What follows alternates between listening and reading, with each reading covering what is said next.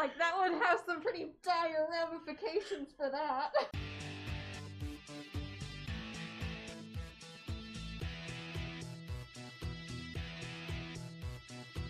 Hello, and welcome to the Afterspark Podcast, an episode-by-episode recap of the Generation 1 Transformers cartoon. I'm Els. And I'm Specs. And today we're going to be talking about episode number 44, Quest for Survival. Let's talk about giant robots today, shall we? Sure.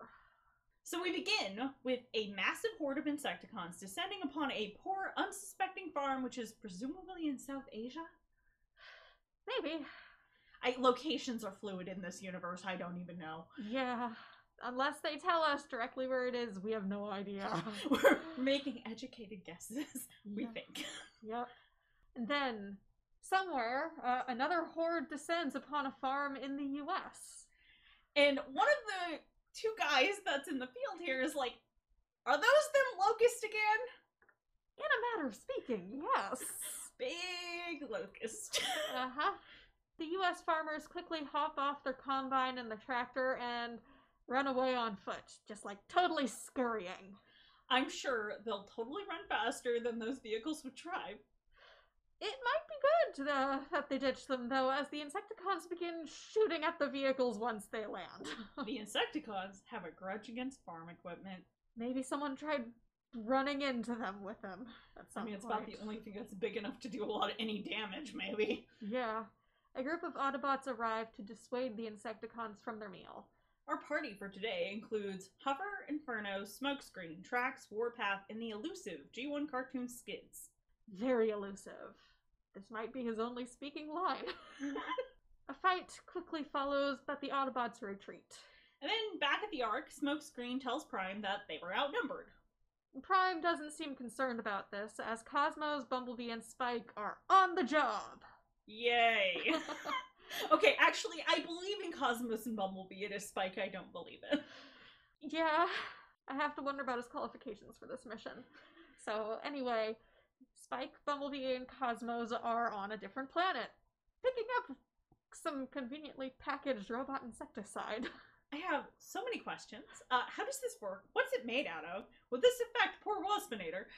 Inquiring minds would like to know. I mean, maybe it only works if they ingest it? Which the Insecticons do eat pretty much everything, so that's fair. However, in Cosmos' control cabin, we catch sight of said robotic insecticide, which is an absolutely huge red spray can. Like I said, conveniently packaged. But I mean, where the hell did this come from? It's obviously something that's been manufactured. Did they literally just go to a store somewhere that has even bigger giant robots? Like, buy it from a gardening store? Ah yes, the gardening store on Thanos 3.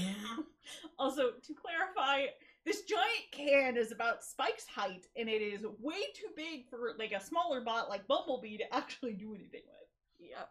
But just as the group is trying to leave the planet, some metal vines grab onto Cosmos. Cosmos has Spike press the helpfully labeled auxiliary jet button in order to escape said vines.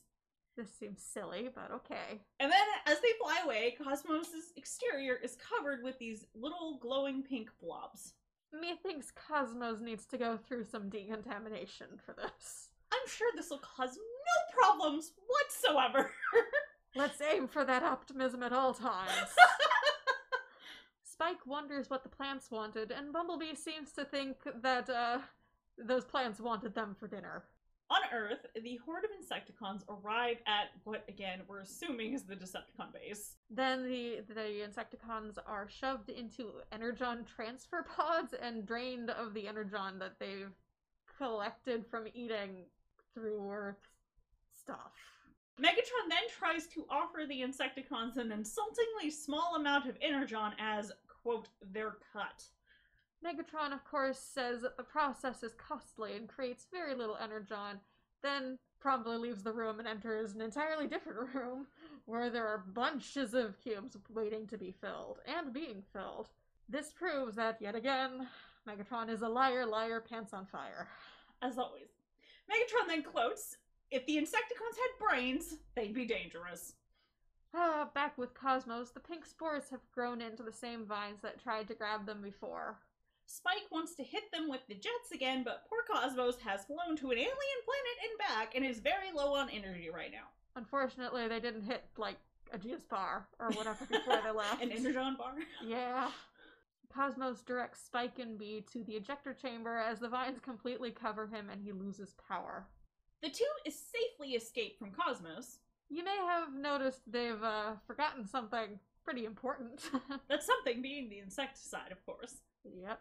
Cosmos crash lands, still encased in vines, which is how Spike and Bumblebee find him a few minutes later. Cosmos cannot transform and is currently stuck. Thankfully, at least, the insecticide is still intact. It made it through the crash landing just fine. No worries about that. It is built to last. Poor Cosmos, though, is told to wait there while the other two get help. He responds with, "Where am I gonna go?" It's not like the poor guy can transform when he's, like, coated in robot, Vines? robot vine-eating thingies, I don't know. Teletran 1, for some reason, has a view into the Energon processing facility that the Decepticons have, and it's warning Prime that the cons are gathering all of this energy. Which, again, if this is the cons' main base, did somebody sneak in and set up a camera? I mean, is Mirage there? Maybe Hound? Personally, I like to envision a Jack holdup somewhere in there with an NES and a bunch of Sports Illustrated magazines myself. He'd probably get a kick out of that. I'm just saying, we never get to see Blaster's cassettes. Yeah. Bumblebee and Spike arrive at the Ark to explain Cosmos' predicament, but not before Bee is revealed to be infected with the mechanical spores as well. Ratchet and Perceptor get to work on Bee's infestation and begin examining the spores. Optimus informs us that the mechanical vines have taken over the valley that Cosmos has crashed in. A convoy of Autobots head towards Cosmos' position, all of which is spotted by Laserbeak. Laserbeak reports the whole robotic insecticide bit to Soundwave and Megatron. Megatron does not seem phased at all and plans to get the insecticide for himself for when he ultimately has to dispose of the Insecticons. I can just sense that at some point in the future we are going to have the curse, your sudden but inevitable betrayal. No! Megatron, at this point, completely disregards the reports about mechanical plants, though. They're not important. At the Ark, Perceptor continues to examine the samples taken from Bumblebee, coming to the conclusion that they are Morphobots. Prowl is surprised by this whole thing, as they were supposed to be extinct. Well, too bad for all these robots, they are definitely not. And they're hungry. Yep. So Prowl and Perceptor report to Optimus and tell him to be very careful, as the Morphobots can eat any mechanical form.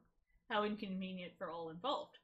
Thrust is stuck on Insecticon babysitting duty, and Megatron orders him to tell the Insecticons about the insecticide and to stay away from the valley where Cosmos has crashed. The Insecticons are like, bullshit! Thrust responds with, "He values your safety." Uh-huh. Sure he does. Perhaps ironically, the Insecticons would have ended up a lot better if they had actually listened to him for once. Yeah. So the Insecticons zap Thrust for his trouble, who then bombs them in response and flies off like, fuck all y'all. Yep, pretty much. So our big bugs decide to ignore the warning and head over to the Forbidden Valley. Mm-hmm.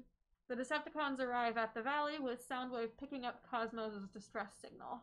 Starscream seems ready to dive right in and take on the plants. He refers to them as a spinach patch.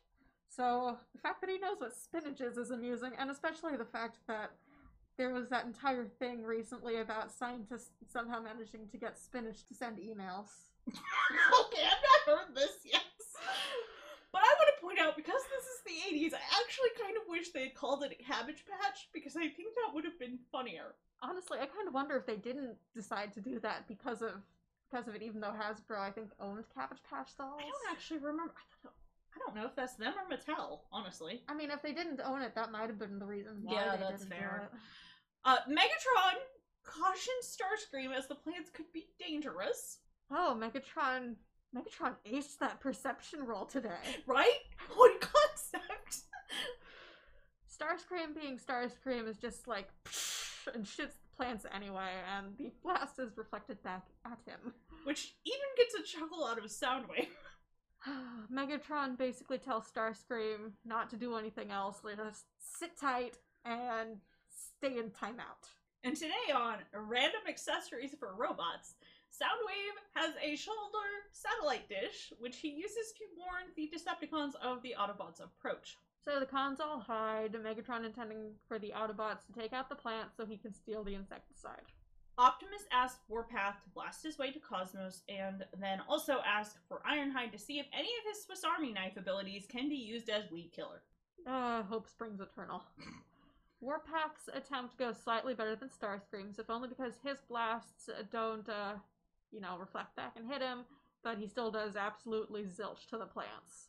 Ironhide attempts to spray the plants with something from his fingers, but this too does nothing. Well, considering that they survived the cold of space, I don't think the frozen liquid nitrogen or whatever would do much to them. Fair. Blaster volunteers to give a good old try too, much to Optimus's chagrin. Optimus can handle many things, but not Blaster's taste in music today. So, Blaster gives this good old try by transforming his top half and playing music. He's a boombox! A boombox with legs! Now I'm just wondering, can I do that with my Soundwave toy?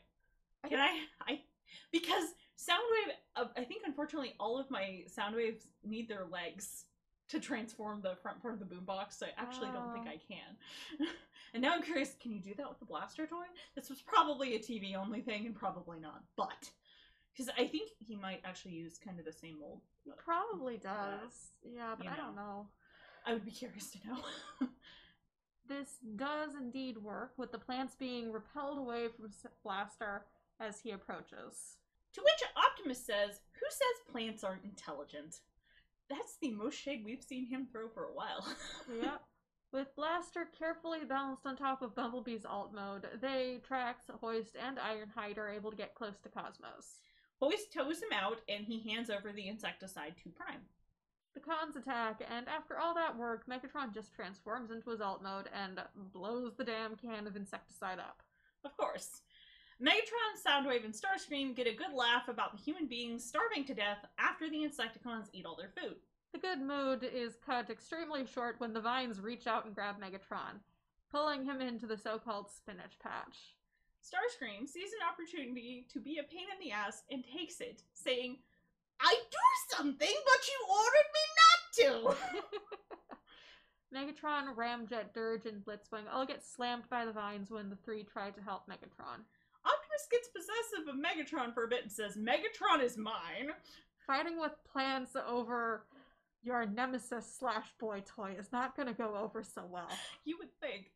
The Insecticons then arrive, and Megatron calls them noble creatures. I can't tell if he's being sincere or sarcastic here. Given the context, I think he's being sincere. He's going to be in for a super big surprise when they land because they hate him. Yep. But they bypass Megatron entirely and instead attack the mechanical plants, thinking Megatron was hiding a food source from them. The one time Megatron is actually being truthful, even if it's sort of on accident, and they don't believe him. But the only ones who get a good meal here are the Morphobots. The main three Insecticons are able to escape, with the Decepticons close behind. Our accidental heroes for the day here, folks, the Morphobots. Because yes, it turns out the Morphobots eat robotic insects. Tasty. Yeah. But heroes or not, the Autobots shove all the Morphobots into a rocket and blast it into space to get them off planet Earth. Complete with Cosmos following along as some sort of evil plant shepherd. Because he doesn't have enough jobs being their only fucking spaceship that is constantly, stationed in space. Yep. But as the episode ends, Optimus gets a call from Perceptor asking for help. As his samples have taken over the lab, I guess they didn't check everywhere. I think it was more Perceptor was left alone with the samples and just sort of kept going, and then they got bigger. Yes, but the thing is, they forgot to go back and get the samples. Oh, yeah, that's fair. But with that as our end of the episode today, join us next time for The Secret of Omega Supreme, where we finally learn Omega's tragic backstory. The drama, the horror, The surprising amount of architecture. Crimes against it, even. Oh, yes. Lots and lots of shiny things. So, today we have 2 fanfic recommendations for you. The first is The Insecticon Rebellion by Wayward. It's in the G1 cartoon continuity, rated K+. It's Jen. There are no pairings. The characters are Shrapnel, Kickback, Bombshell, and other original characters. In summary, Shrapnel wants to secure the Insecticons' future in the Decepticon Empire. And if that means breaking all the rules on the way, so be it. Be it. So, the character and theme rec for this episode is based on the Insecticons and the Morphobots. It's part of a series, so there's other stuff that sort of sets this up before it, and, you know, stuff that comes after it. Exploring more to do with this if you decide you like it. So the second fanfic recommendation for today is coming from Owls, so let's go over to you. My recommendation for today is Can Love Really Stretch So Far by Little Miss Sweetgrass. It is in the IDW and the Transformers Prime continuity. It's rated T, it is slash, our pairings are Cosmos and Soundwave, and our characters are the Transformers Prime Autobot crew, they're humans, they're Decepticons. IDW, Cosmos, and Soundwave, Marissa, Thundercracker, Ravage, Frenzy, Rumble, Buzzsaw, Laserbeak, and some of the Lost Light crew. Some of which are more referenced than in there, but you get my point. In summary, Cosmos and Marissa get sucked into another dimension after some odd artifact is set off, and Cosmos' damaged and recently bonded Spark isn't really handling interdimensional travel very well. Let's hope his conjunct Soundwave and the Autobots can save them before anything bad happens. Completely unrelated, but on the Nemesis, Soundwave of this universe would like to know why he is suddenly feeling Autobot emotions like love and devotion that isn't towards the Decepticon cause. So, the rec for this is just Cosmos. It is part of a series. I think I've recommended everything else from this series. Most of them you don't there's probably like one of them you kind of have to read, but really all you need to know is that Cosmos has spark damage. Which is why it's latched on to that universe's Soundwave. But it's complete. It's good. It's very satisfying. I think the end of the 3rd chapter is my favorites. So yeah, I really enjoy this one. Yeah, I read some of the other ones when you recommended them, and this sounds very interesting. It was very good, and like there's just, it's not that the end of the story is bad, but I think it's the 3rd chapter. I think you'll understand if you read it. But like the end of the 3rd chapter is just like, yeah, baby. It's so satisfying. It sounds spicy and like a punch to the feels. I don't know if it's feels or it's like, yeah, get him, buddy. That just about wraps it up for us today. Remember to check us out on Tumblr or Pillowfort as AfterSpark-podcast for any additional information, show notes, or links we may have mentioned. You can also find us on Facebook and Twitter at AfterSparkPod, all one word, and various other locations by searching for AfterSpark podcasts such as AO3, iTunes, Spotify, and YouTube, just to name a few. And feel free to send us questions on Tumblr, YouTube, or AO3. Till next time, I'm Specs. And I'm Els. Toodles!